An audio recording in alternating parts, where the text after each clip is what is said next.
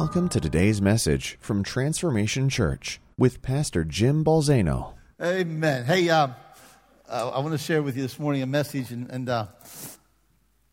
2 weeks ago I preached to you a message, Jedediah Rising. I still think it's one of the most important messages I preached this year. If you haven't listened to it, I encourage you to go on Facebook or the website, listen to it, grab a CD. We have some CDs here, and listen to that message. It is the one that killed Don Blazer Sr., and he came back to life. But no, if you could just do that. But I preached about this whole message about Jedediah, who was Solomon, born to David, the adulterer, the murderer, the conspirator. And that name Jedediah, which would mean so much to David, which means that even after you've made an incredible mess up, you can still produce something that God says he loves. That out of confession and repentance, that God says, now you can produce something that I love.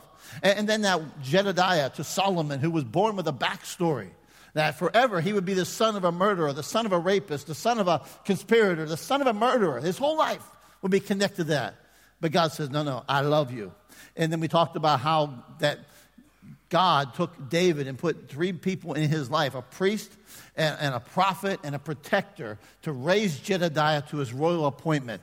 That's a prophetic picture for the church today. And so I preached on that, and I preached about how his banner over us is love. And out of that came some questions to me that week of how could God love me? How could God love me after all that I've done? How many know God loved you before you ever did a thing? That's what the scripture tells us. And I preached a message called How Could He Not? Which was dealing with that very thing of, it's not a question of how can God love you. The question is, how can he not love you? After all he's done, after all you are his creation, he gave his son for you. And we talked about that whole thing. And we talked about how many know, even when I sin, he loves me.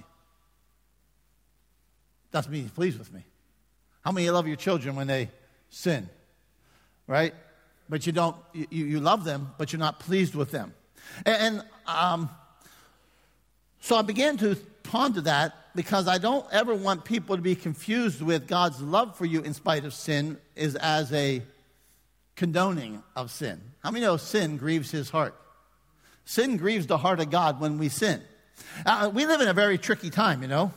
And first of all, let me say this to you this morning, that when we're talking about sin, aren't you glad that the Bible says this? For all have sinned and fall short of the glory of God. All right, so this morning we can't sit here and say, well, he sinned and he sinned. Glad I didn't sin. And I mean, all of us in here have sinned and fall short of the glory of God. So I want to speak to you this morning. And I was thinking about this, and I have no idea what title to give this sermon today. Troy's probably thinking, well, you gave it one. No, I didn't. You see, some people are really good at titles. I hate titles for sermons. Like, I never start with a title and then work a premise around it. I know some people do that. They actually start with a title, and then they work a premise around it. I kind of just start with Scripture and see where it ends up, okay? It's kind of like you just throw a bunch of stuff in a pot. What do you call that? Some kind of mess, all right? And so here's the deal. I was thinking about this morning. I said, I don't have a message. I don't have a title for this thing. So here's my title today. You ready? Here it comes. The title is, You Decide. I'm going to let you, okay? I'm just looking for help today, all right? So when I'm done, if you got a message, if you got a title you think is good for this, you bring it to me, amen? And I will be sure to give you credit for that title. Some of you are already thinking, yep, the message is stink, the sermon is stink. But I want to talk to you about sin. Yet, because when we sin, the fact of the matter is we're not all grieved by sin.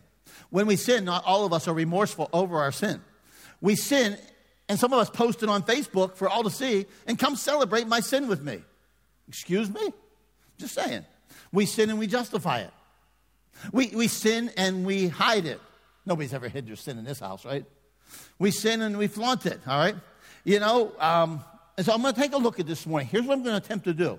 In the next few moments, I'm going to talk a little bit about what is sin. I'm going to talk a little bit about why we sin. And I'm going to talk about how we leave it. And I'm going to promise you we end on a good note. Praise God. So let's talk about this. Before we can talk about sin, I want to talk about something else that the Scripture talks about a lot. And it's called the law of God. How many know God has a law? Right? We can go back to the Ten Commandments, God's law. We can go back to all the ceremonial law in the book of Leviticus and Numbers and Deuteronomy. How many know Jesus fulfilled all that?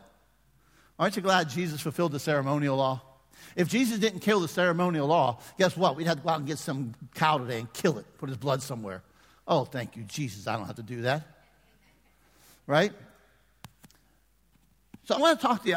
Go with me to John chapter 8. We're going to use a little bit of this woman's story to kind of try to give us some enlightenment on this. Chapter 8, verse 1. But Jesus went to the Mount of Olives. Early in the morning, he came again into the temple, and all the people were coming to him, and he sat down and began to teach them. The scribes and the Pharisees brought a woman caught in adultery and sat her in the center of the court and said to him, Teacher, this woman has been caught in adultery in the very act. Now, in the law of Moses commanded us to stone such women. What do you say? Let me stop there. So now, they bring this woman, they put her in front of Jesus.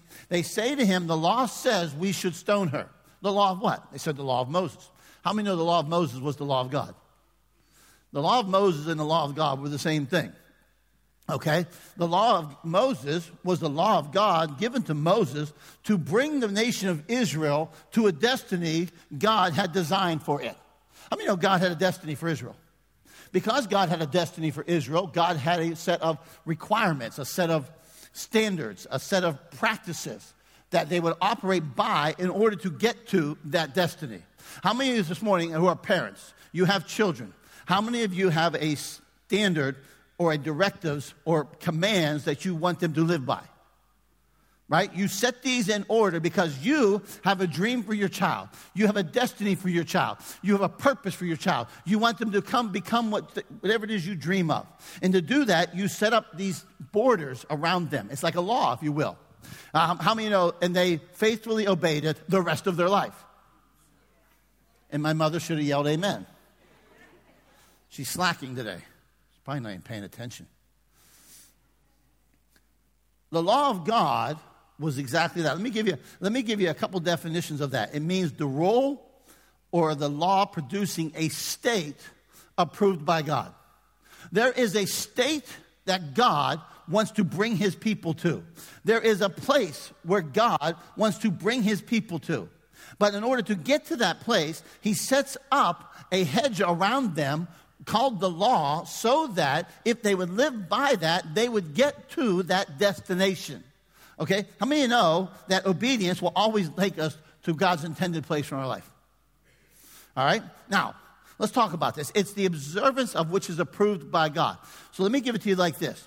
The law of God was a set of commands or orders or directives put in place to bring us to a state of approval, or might I say, a state desired by God. God put these directives in our lives to maximize our lives, not take away from our life. The law of God was never there to suck joy out of your life. The law of God was not there to keep you from fun and having fun and pleasure. The law of God was put in our lives to maximize it. If you go clear back even to the beginning of time with Adam and Eve, God did not tell them not to eat from the tree of the knowledge of good and evil to take fun from them. He told them not to do it so they would not die. Therefore, don't do this so that you can maximize the life I've given you. God's not here to take away from our life. God's not in the business of saying, let me see how much of a tyrant I can be to suck the life out of them and suck the joy out of them. It's there rather to maximize it. Okay? The directives, they come as directives. I mean, they also come as prohibitions. There's things God tells us to do. There's things God tells us not to do. Right? In your children's lives, there's things you tell them to do. There's things you tell them not to do. All of that to bring them to a place that you dream for them. That's the law of God. Can I sum it up that way? But, okay, the violation of the law is to our detriment. The violation of the law is to the detriment of others. Okay? God has a plan for you and a plan on how to get there. It's up to us to whether we're going to follow that plan or not. It's up to us to say yes or no to his plan, to his law, to his ways, to his commands. It's up to us to say yes or no. He gave you that choice. Amen? Aren't you glad he gave you that choice? Depends on what day it is. I mean, there are some days you just think, gosh, I wish you wouldn't have given me that choice.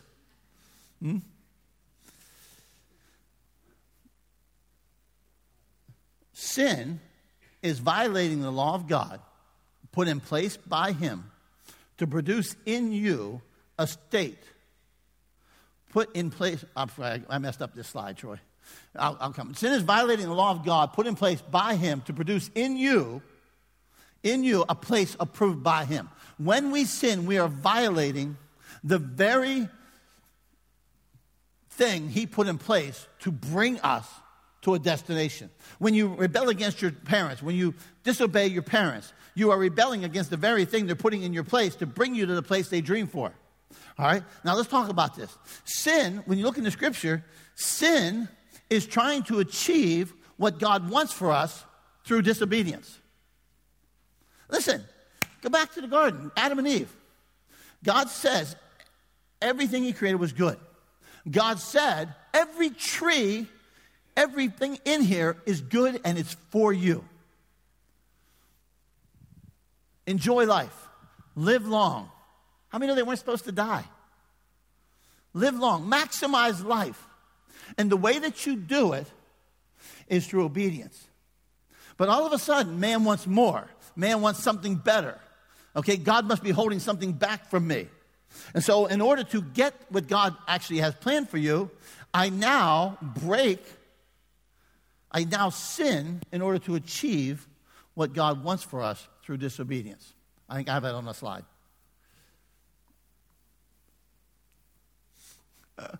Sin is trying to achieve what God wants for us through disobedience. Do you know God wants you to be prosperous?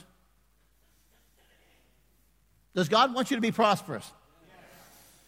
How many of you know you don't have to steal to be prosperous? You don't have to lie to be prosperous, although people lie all the time to be prosperous. People cheat all the time to be prosperous. How many of you don't have to cheat the government to be prosperous? Okay? How many know God wants you, I don't know, pick something. God wants you to experience joy. He wants you to have a love of your life. But how many know you don't have to walk in sin to get it? You just don't. So sin is actually us trying to achieve what God wants for us through disobedience. Now watch this. This woman is caught in adultery, put in center court before Jesus. Her sin brought her center court before Jesus. Now, here's what I want to just stop here for a moment because, see, all of us can go, oh, yeah, well, she's a dirty, rotten adulterer. And that one there sleeping around and that one over there. Okay? This woman was violating the law of God by sleeping with someone else's husband. All right? She was violating God's law. She was a sinner. But let me ask you a question this morning. What about you? What is it this morning that will put you center court before Jesus? What is it that will put you in that place? All right? Let me read you some scriptures found in Galatians, all right? Let's look at some of these. Now, the deeds of the flesh are evident, which are immorality, impurity. Anybody ever had an impure thought? Sensuality. Anybody ever been sensuality? Idolatry, sorcery, enmity. Anybody hate anybody today? If you hate somebody today, you're in hatred, you're in sin. How many know that brings you center court? Are you strife? Are you jealous? Are you living in jealousy? How many know jealousy is a sin? Oh, it's quiet in here. Don't worry, it'll get better. You'll like me a little bit later on. Now, you'll like me in about 20 minutes. You'll really like me in about 40 minutes. I'll be done. You'll really like me tomorrow. Jealousy, outburst of anger. Ugh. Anybody ever been there? Disputes, dissensions, factions. Let's go to the next one. Envy, drunkenness, carousing, and things like these, which I forewarn you. Just as I forewarned you that those who practice such things will not inherit the kingdom of God. Watch what he says. Paul says this, but we know that the law is good, even if one uses it lawfully, realizing the fact that the law is not made for the righteous person, but for those who are lawless and rebellious, for the ungodly and sinners, for the unholy and profane, for those who kill their fathers and mothers, murderers, immoral men, homosexuals, kidnappers, liars. Anybody lie in here? No, we've dismissed that one in Christianity. Perjurers, and whatever else is contrary to sound teaching, according to the glorious gospel of the blessed God with which I have been entrusted. You see, I want you to hear this morning that all of us have something in our lives that could put us center court on trial before Jesus. But it's easy to point at other people. It's easy to point at that one who's, that pastor, that person there, that they've been living together. That's right, and they shouldn't be. How's that pride doing in your life? Because I mean, sometimes some things come from pride. Some things come from our own superiority, our own arrogance.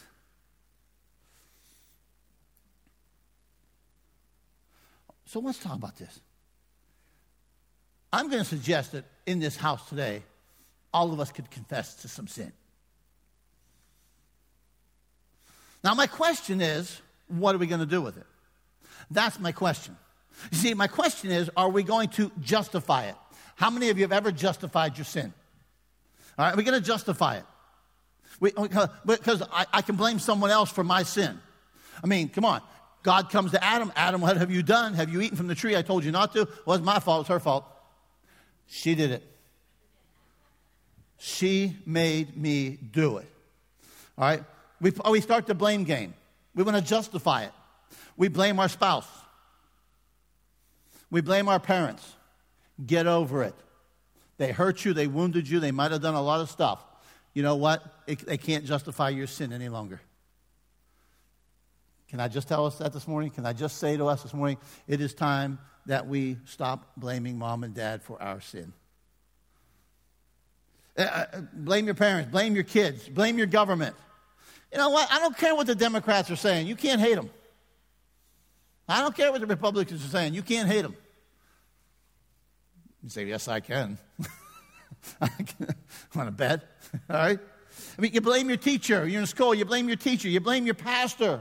You blame your friends. You blame the devil. Hello. It ain't the devil's fault. It's your fault. The Bible says, resist the devil and he will flee. It ain't his fault. The Bible tells me that I'm sin when out of my own evil desire I'm tempted. It's in me that he's affording the opportunity. It's in me. The Bible tells me that every inclination of my heart is evil from childbirth. I've told you this before. I did not have to teach my children how to lie. Penny did. She's homesick today.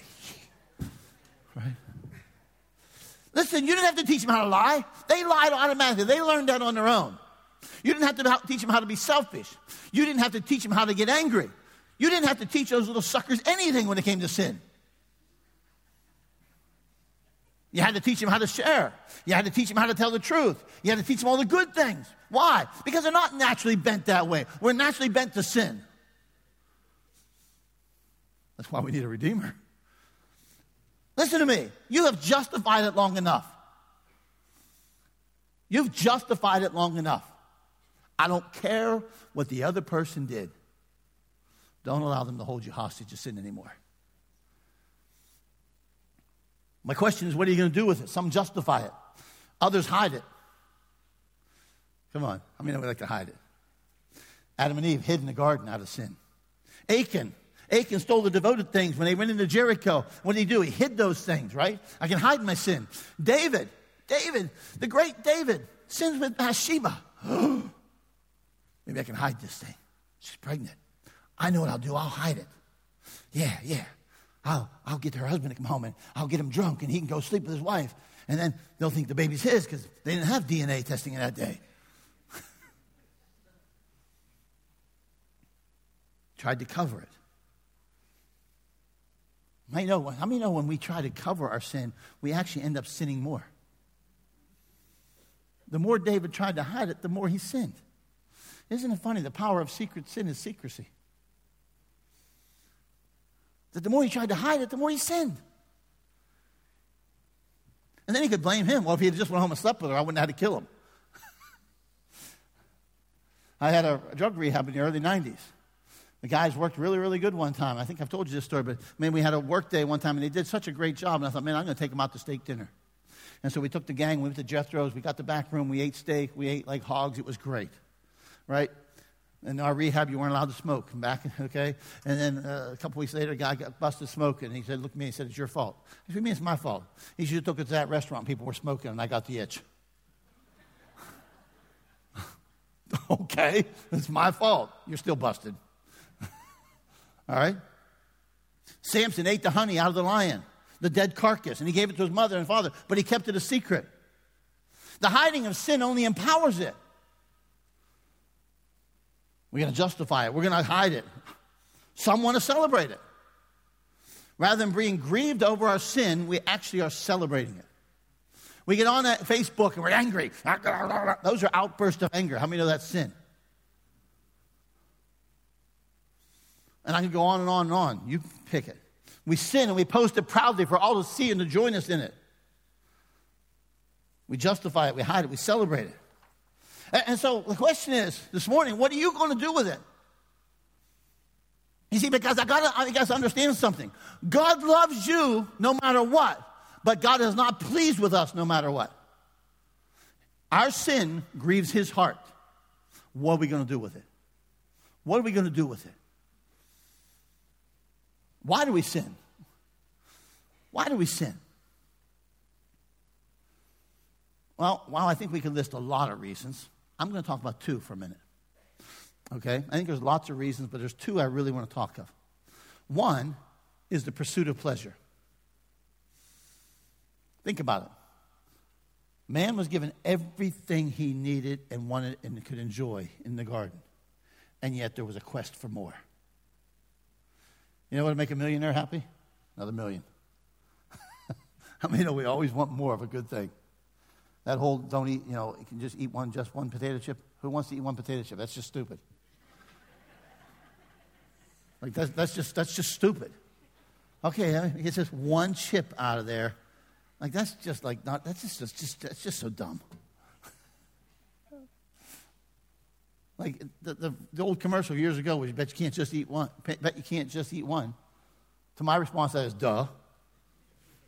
Duh. No intention of eating one. Might eat one bag, but I ain't going to eat one chip. God wants to give you good and pleasurable. Adam and Eve wanted more. He gave them everything they needed. They wanted more. Jacob swindled Esau because he was greedy. Some of us sin because we want more money to get more pleasure. More good stuff, right? David slept with Bathsheba because he had lust in his heart and he was looking for something pleasurable. He wasn't doing it because he hated it. Samson walked in sin with Delilah because of the momentary pleasure of the moment. And that one really scratches your head. Judas betrayed Jesus for 30 pieces of silver. Greed. Remember Paul's writing to the Corinthians about the dude that slept with his father's wife. Why was he doing it? Duh. Ananias and Sapphira sought the pleasure of recognition and lied to the Holy Spirit.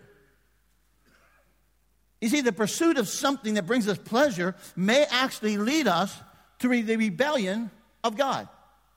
Listen, and let me just put a disclaimer out there this morning. You're not looking at a pastor who's always been, I'm still not perfect, obviously, but I haven't, I had a past, amen? Like, let me tell you something. Some of you are going to say, well, Pastor, I remember when you were 17, and I remember, thank you, Jesus, for being that long ago. Listen, I'm not telling you here's somebody who my wife was pregnant when we got married. All right? It didn't make it right. Praise God, I got a pastor today. Praise God, he's redeemed us today. But I'm not telling you I did it right. I'm just telling you. And was it sin? Yes. Why was I sinning? Because it was pleasurable. How many know the Bible talks about pleasure and sin for a season? Right? Again, going back to this statement I said earlier, sin is actually trying to achieve what God desires for us through disobedience. God wanted me to have a wife and enjoy intimacy and enjoy. God wanted me to do that. But there's a prescribed manner in which God wants me to do it. I don't have to disobey to get what God already wants for me. Does that make sense?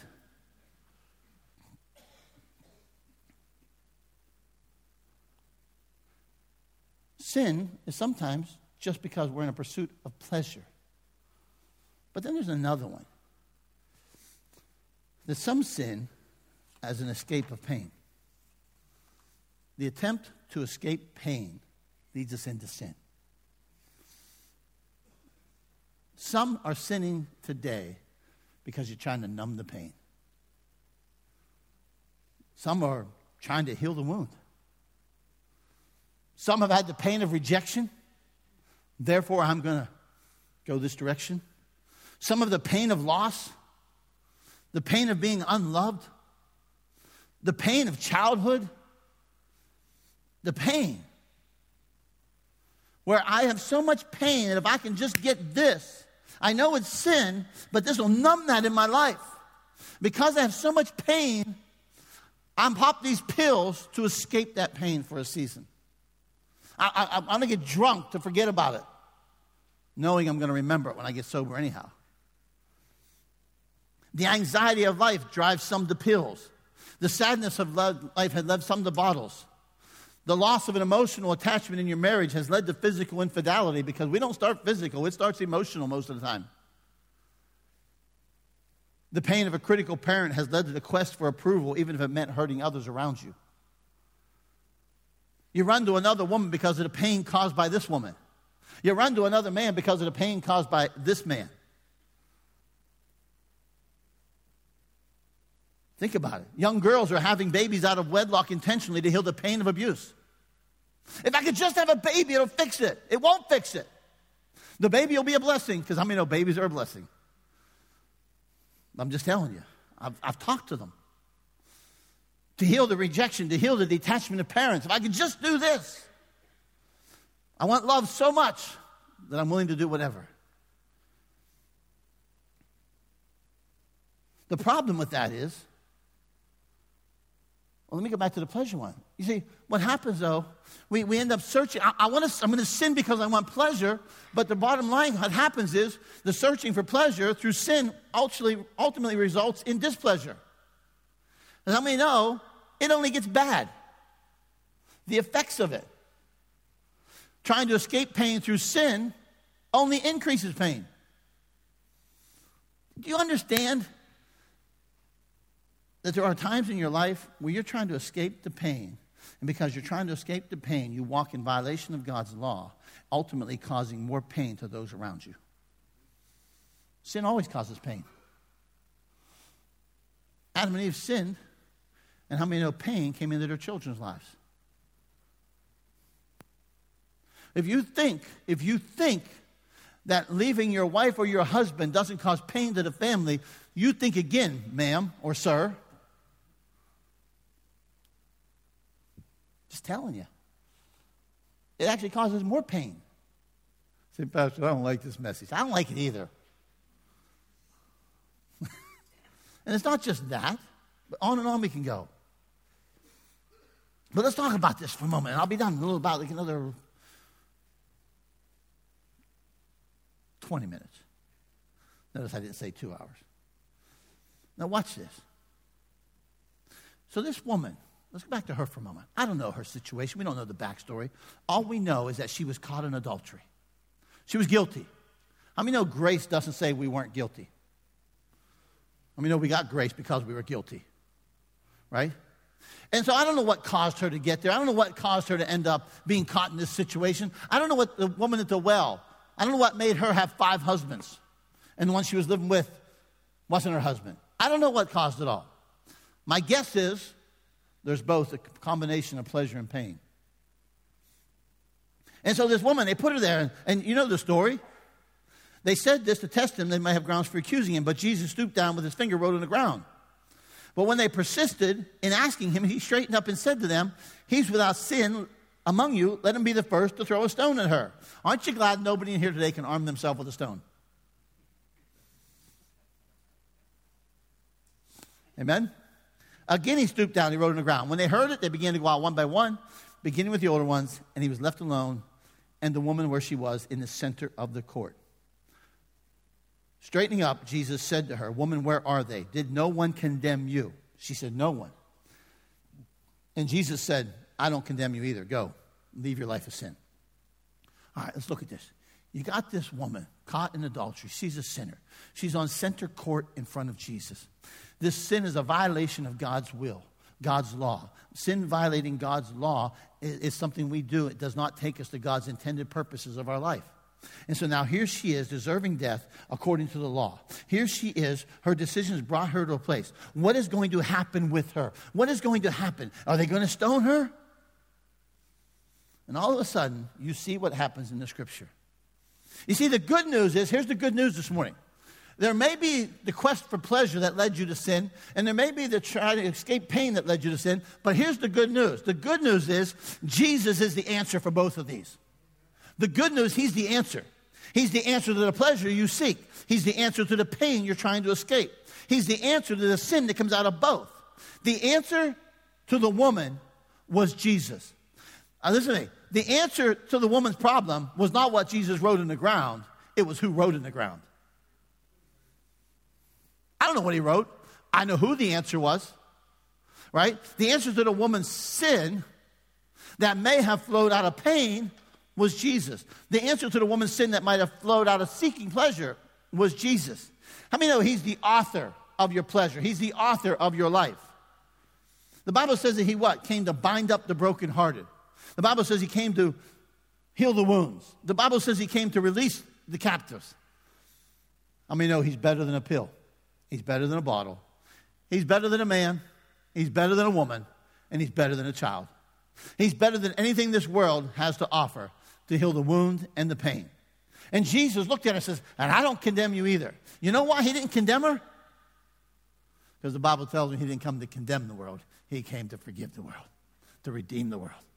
What's he going to do? Condemn the very one he came to die for? Jesus ain't condemning you. He may convict you, but he's not condemning you. He's not condemning you because he's the one who redeems you. He looks at this woman. Now he says, woman, you got a choice. You can leave your life of sin. You can hide your sin. I mean, that was busted. You can justify your sin. Well, you don't understand, Jesus. I'm in adultery because my husband hasn't loved me like he should. I mean, that doesn't matter. But you don't understand. My wife doesn't love me like she should. Don't care. No excuse for sin. I'm preaching it to myself here too, all right? I mean, I come up with justifications for things. You can justify it. She had a choice. She could just say, I don't give a rip. Hey, look at me. Come on, let's sin together. Some people doing that. Facebook, social media, whatever. Doesn't have to be social. And he looks at her and he says, now, I don't condemn you, and you leave your life of sin. How do I leave a life of sin? How do I deal with this sin? Well, let me remind you something, first of all. The Bible says very clearly about Jesus. Jesus made a statement. He said, I have not come to call the righteous, but I've come to call sinners to repentance. How does Jesus do that? Right? This woman in sin finds something that she didn't earn and deserve. What she deserved was a stone, according to the law. Jesus came to call the sinful. Jesus is still calling the sinful to leave their lives of sin. He's not celebrating with you in your sin. He's not celebrating you in your gossip. He's not celebrating with you sleeping around. He's not celebrating with you in your drunkenness. He's not celebrating with you in your pride and your arrogance. He's not celebrating with you in your cheating on taxes. He's not celebrating with you in whatever you want, in your hatefulness. He's not celebrating you. He is not celebrating with you. He is grieved by it this morning. He was a friend of sinners, not an enabler of sinners. Ouch. He was a friend of sinners, not a celebrator of sin. And he looks at her. He says, now, you go leave your life of sin.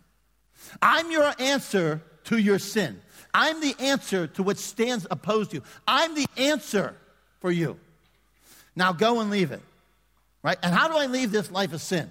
How many know, first of all, I got to come into confession. How many know I confess that I'm a sinner? I confess to God that I agree with you that what I'm doing is a violation of your law. Because let me know you won't repent of something you don't agree with. It's hard for me to repent if I don't come into agreement with God on what sin is. David had to come to a place where he accepted the fact that he was the man. I am the man. I am the sinner. And confession leads to repentance because now I agree with God that what I'm doing is a violation of his law. Now watch this. But what enables me? What causes me? You see, because that's what I want you to get this morning, if nothing else. It is, let me start here. Now, Jesus says, go and leave. The fuel to flee a life of sin is the grace, mercy, and love of Christ. The propellant to cause you to leave a life of sin is not hell. It's Jesus. It's Jesus. It has got to be Jesus.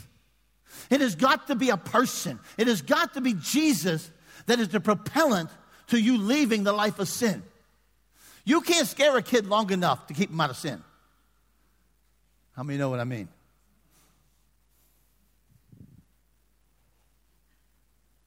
See, here's what she got. She gets into the midst. She's a sinner. And she didn't get what she deserved. She got what she didn't deserve, which was grace and mercy and love. From that place is where she was to leave her life of sin. You live, listen to me this morning. We live from what we receive, not what we want to get. We live from what we receive, not what we're trying to get. In other words, I have received grace. I have received mercy. I have received love. I'm living from that foundation. I'm not trying to get it. I'm not trying to be good and sinless to get grace. No. I'm going to try to be good and sinless because I got grace. I'm going to try to be good. I'm going to try to live a life pleasing to God because he loves me. Not because I'm scared of him. Not because I'm afraid of going to hell. We live from what we receive, not what we want to get. We live from forgiveness, not for forgiveness. The only thing you can do to get forgiveness of sin is put your trust in Jesus. You can't give enough money. You can't go to church enough. You can't do enough good things. You can't dress a certain way. You can't all this other. No, you live from a position of forgiveness, not trying to get it. If I jump through enough hoops, I'm forgiven. No, I'm going to live because I have been forgiven.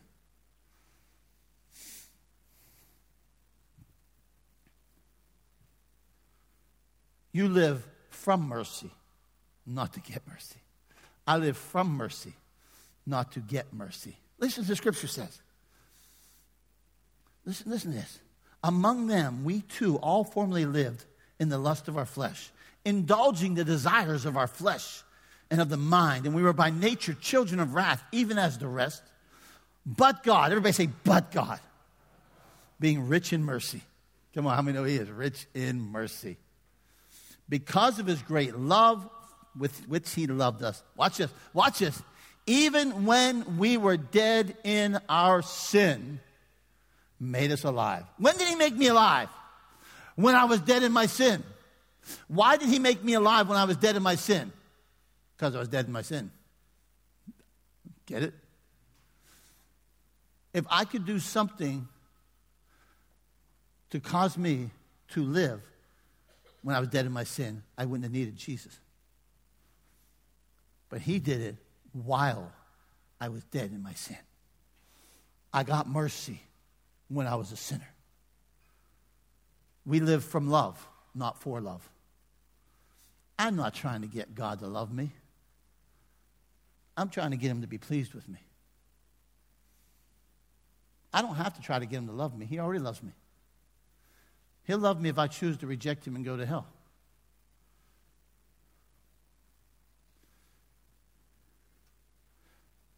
We live from love. What's the Bible tell us? The Bible tells us what?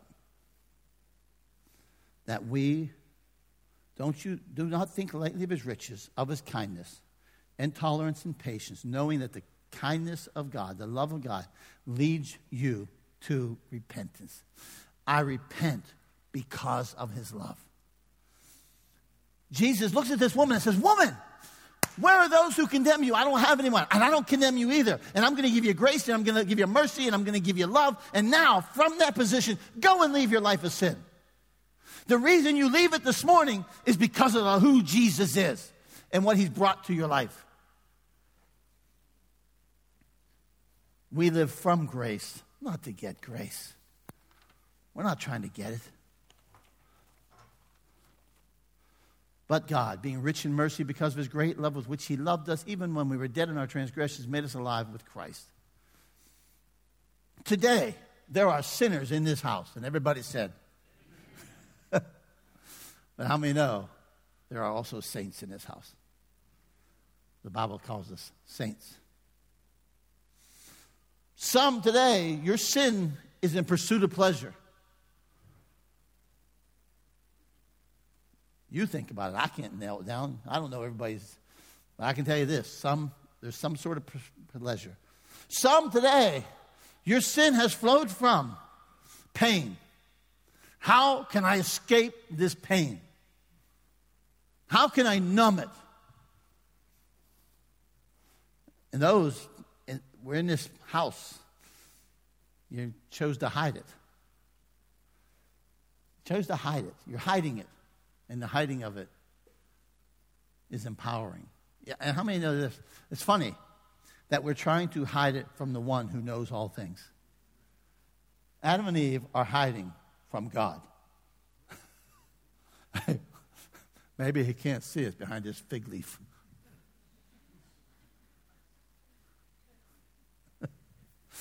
How many of you ever played hide and seek with your kids?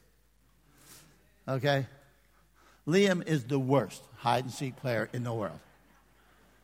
Like, he's the worst, okay? If you literally can't find him, in 10 seconds he wants you to find him, so he starts making noise. He's the worst, okay? We're like that. We're like trying to hide from God. Oh, God maybe didn't see this sin. And we're trying to hide it from him. Don't hide it. Confess it. Come into agreement. You'll find that he's merciful and he's faithful to forgive. That's what the Bible says. That he's faithful to forgive. See, but what we're doing in the church today is that we've done it for a long time, is that we're pointing at some sins while ignoring others. Your gossip is as bad as their adultery in the eyes of God. You're killing your brother with your words.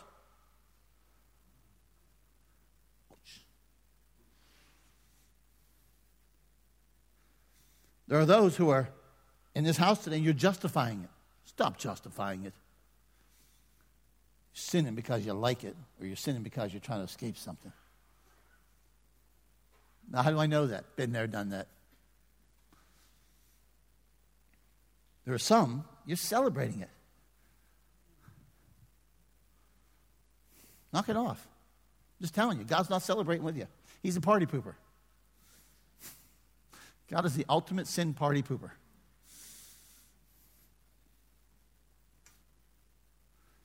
But today in this house, Jesus is calling.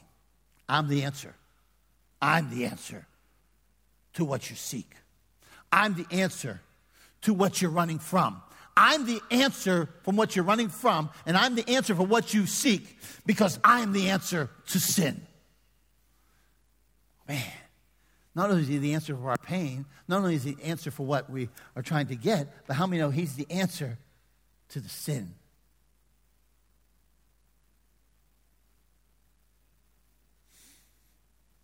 Come on, Troy.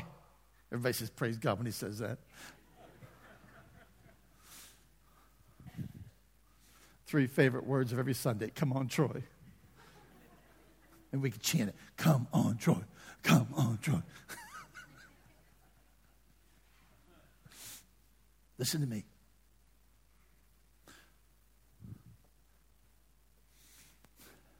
How do you view sin? I suggest this morning that we have to view it through the lens that is Jesus. I would suggest we have to view it through the love of Christ.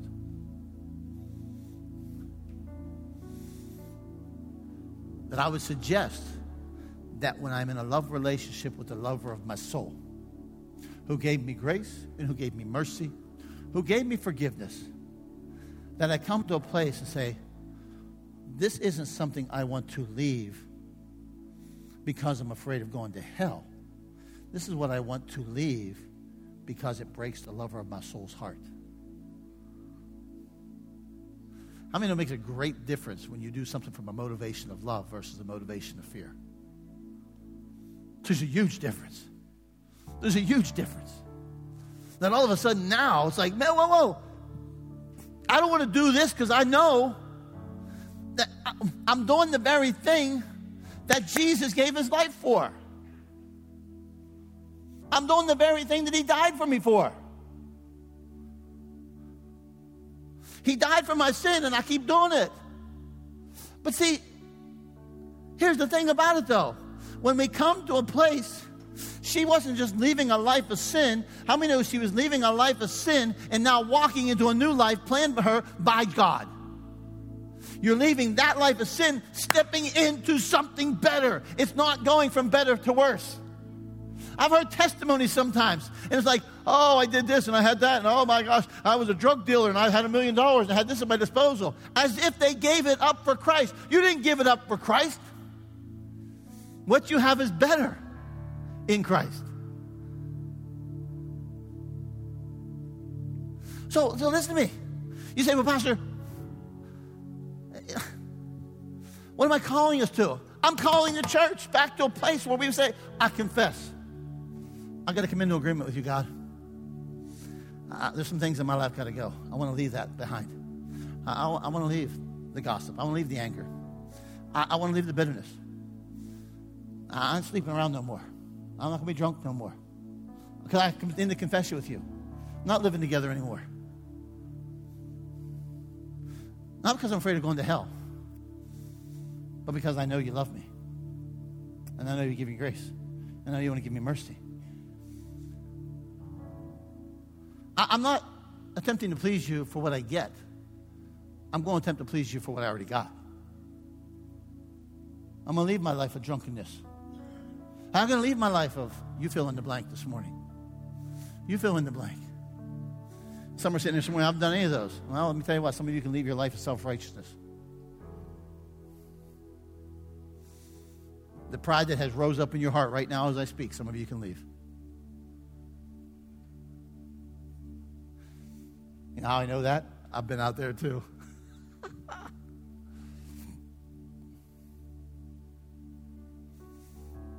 Did you come up with a title for my sermon? You do it for you.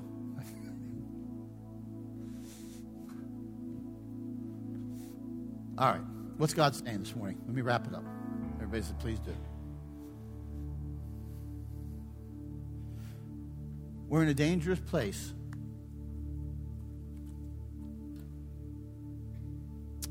where we're celebrating sin instead of being grieved by it.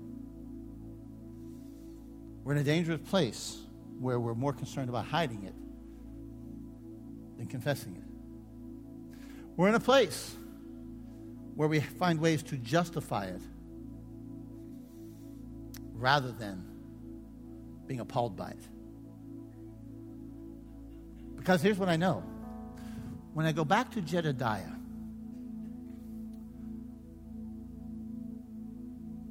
David sinned with Bathsheba, that which was birthed in sin died. He then confessed and he repented. The Bible shows us that clearly. He even made restitution according to the Old Testament law. And then he had a son, a fruit, that God said, I love that. I can love that. Your life, if you want to produce something that God loves, it's going to come out of confession. And it's going to come out of repentance. And it's going to come out of that place of brokenness before God. Out of that place where you know confidently, I've got grace and mercy. I'm going to come into agreement with God. And what's God saying this morning? God's saying simply this morning. Go leave your life of sin. Go leave your life of sin. God loves you. And I still love you. But go leave your life of sin.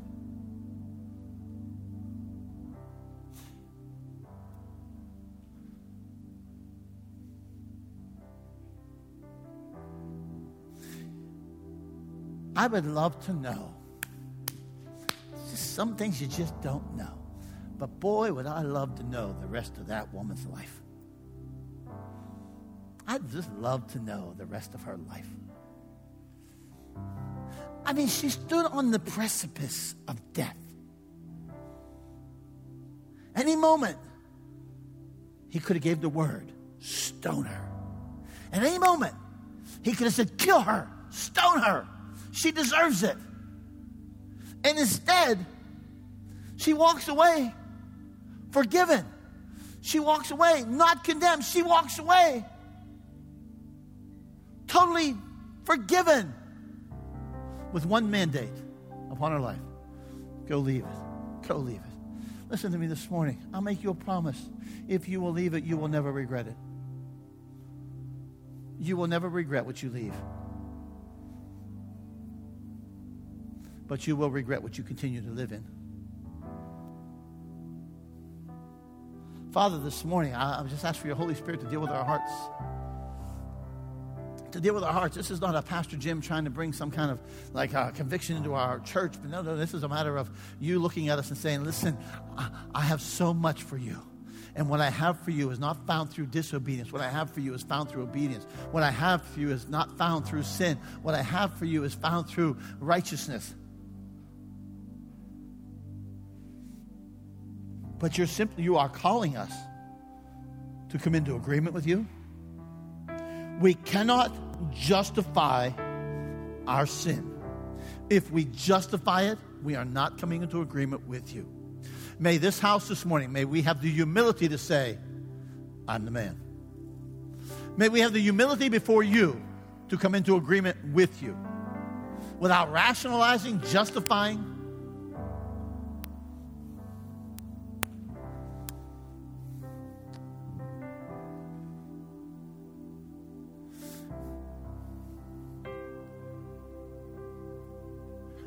May this morning, our confession bring us into that agreement with you that leads us to repentance of saying, I'm walking away from that.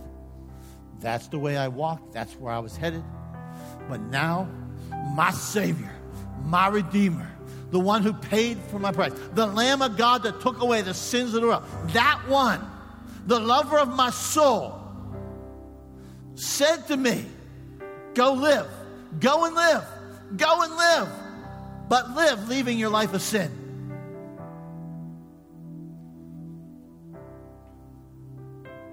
Jesus said, I have come that you might have life and have it more abundantly. The abundant life that he has for you is not found in sin. The abundant life that he has for you is not found in disobedience. The abundant life that he has for you is not found in following your own way. The abundant life he has for you is founded upon being faithful and obedient and repentant before him.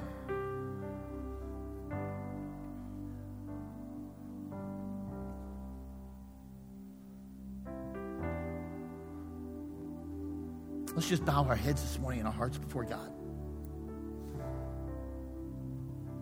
And this is what I want you to do. I want you to say, Holy Spirit, shine a light. Some of you don't need a big light. Some of you already know. Like some of you are like, dude, I know what the sin is already. But for some, maybe it's going to take the Holy Spirit to illuminate some things that maybe you've been blinded to. The Bible says the God of this age blinds the minds of unbelievers. Maybe there's a blindness to some things. And you say, Holy Spirit, shine your light. Shine your light. And in that moment, I'm going to challenge you to come into agreement with God.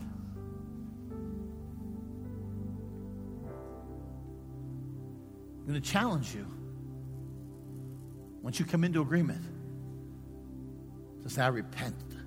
I walk away from that. I'm walking away from that. Because I know if I walk away from that, I walk into the life he has for me.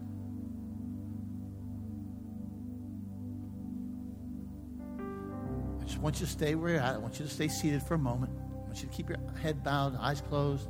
And I just want you, this is between you and God. I'm not making you raise hands and all that stuff this morning. This is you and God. Troy's going to lead us in a song, but I don't want you singing. I want them singing over you as you say, Holy Spirit, minister to me. Minister to me. Just take a moment and do that this morning. You know, the Bible uses a phrase that we stand justified. Because of what Jesus did, we stand justified before God. But I want to say to you this morning, as long as you justify your sin, it's hard to stand justified before God.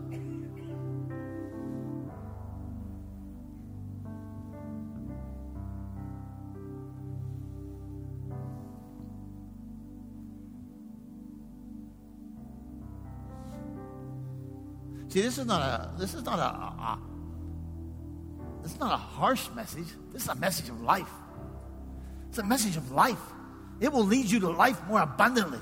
Yeah. It leads to life. It leads to freedom.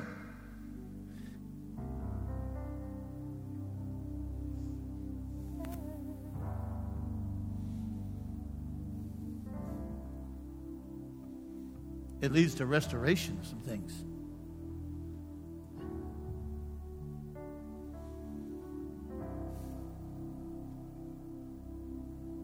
So this day,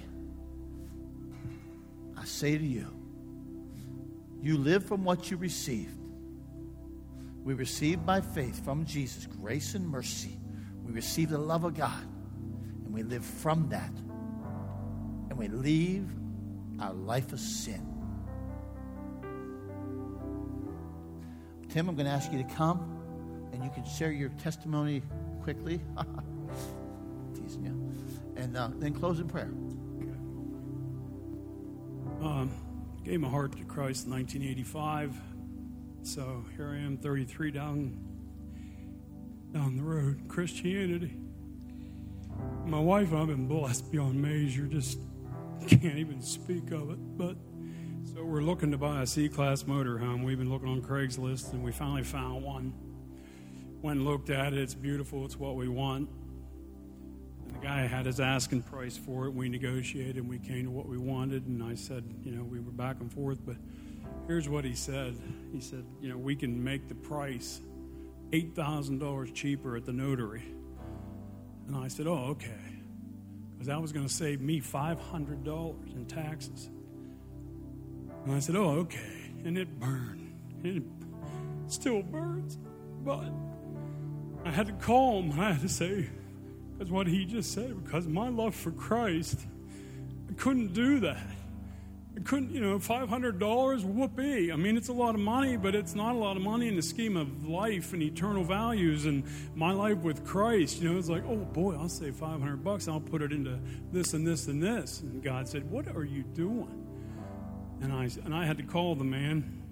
We're making arrangements. We haven't closed on a deal yet. And I said, sir, I just want to tell you that when we do this, I want to just claim the whole amount. He said, oh, whatever you want to do, that's up to you. I said, well, I'm a Christian. I said, it just would not. I can't live with that. I can't. And I thank God for that. I'm a goof. You know that. Anybody knows me. But I'm so glad that Christ is willing to purge me like that. Those I love, I chastise, he said. When he loves you, he cares for you, and he wants you to do things. You can't make excuses. There's always an excuse. If you want to, it's daggone government, and they take everything, and I have every right to. No, I don't. Render unto Caesar what is Caesar's. And so I'm so thankful, and it's just a testimony to God. Not about this punk. It's about God and what he does if you allow him, and if you... my wife and I, we've been praying, we're reading in Hebrews and talking about the heroes of faith and stuff like that. And we all have abilities to screw things up. We all have abilities to make it right in our minds. We can do it. There's a way. We can probably even find a scripture, too, that says, leans that way. But you have to check your own heart. And you have to know at the end of the day, where am I?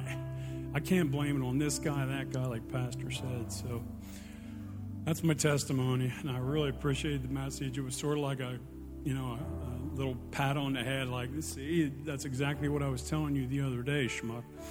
So anyway, we're going to close in prayer. Thankful for this guy and what he does, and just brings the message so true and so honest.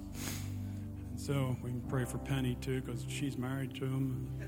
But besides that, we're going to close in prayer now. Lord, we thank you so much for the willingness you have. You want us to be clean and holy and righteous, and you're never going to condone our sin. You love us with an undying love. You're never going to forsake us nor leave us. You'll be closer than a brother.